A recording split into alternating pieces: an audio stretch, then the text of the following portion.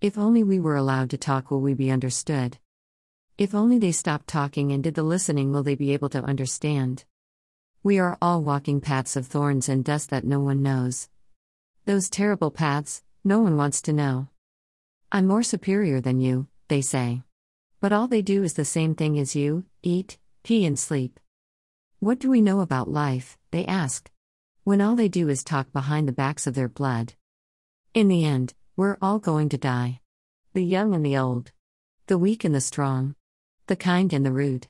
We're all going 7 feet below the earth, but we walk above earth as if we own the things on earth. All what we have now are all what we have been given by the most merciful, the provider, the one who gives, your Lord, my Lord, our Lord, Allah.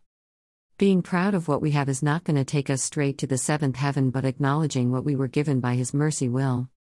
If only we took a moment to be in the shoes of others, will we know life from someone else's eyes? If only we all had someone constantly supporting our tiny successes, will we be more encouraged to keep doing the right things?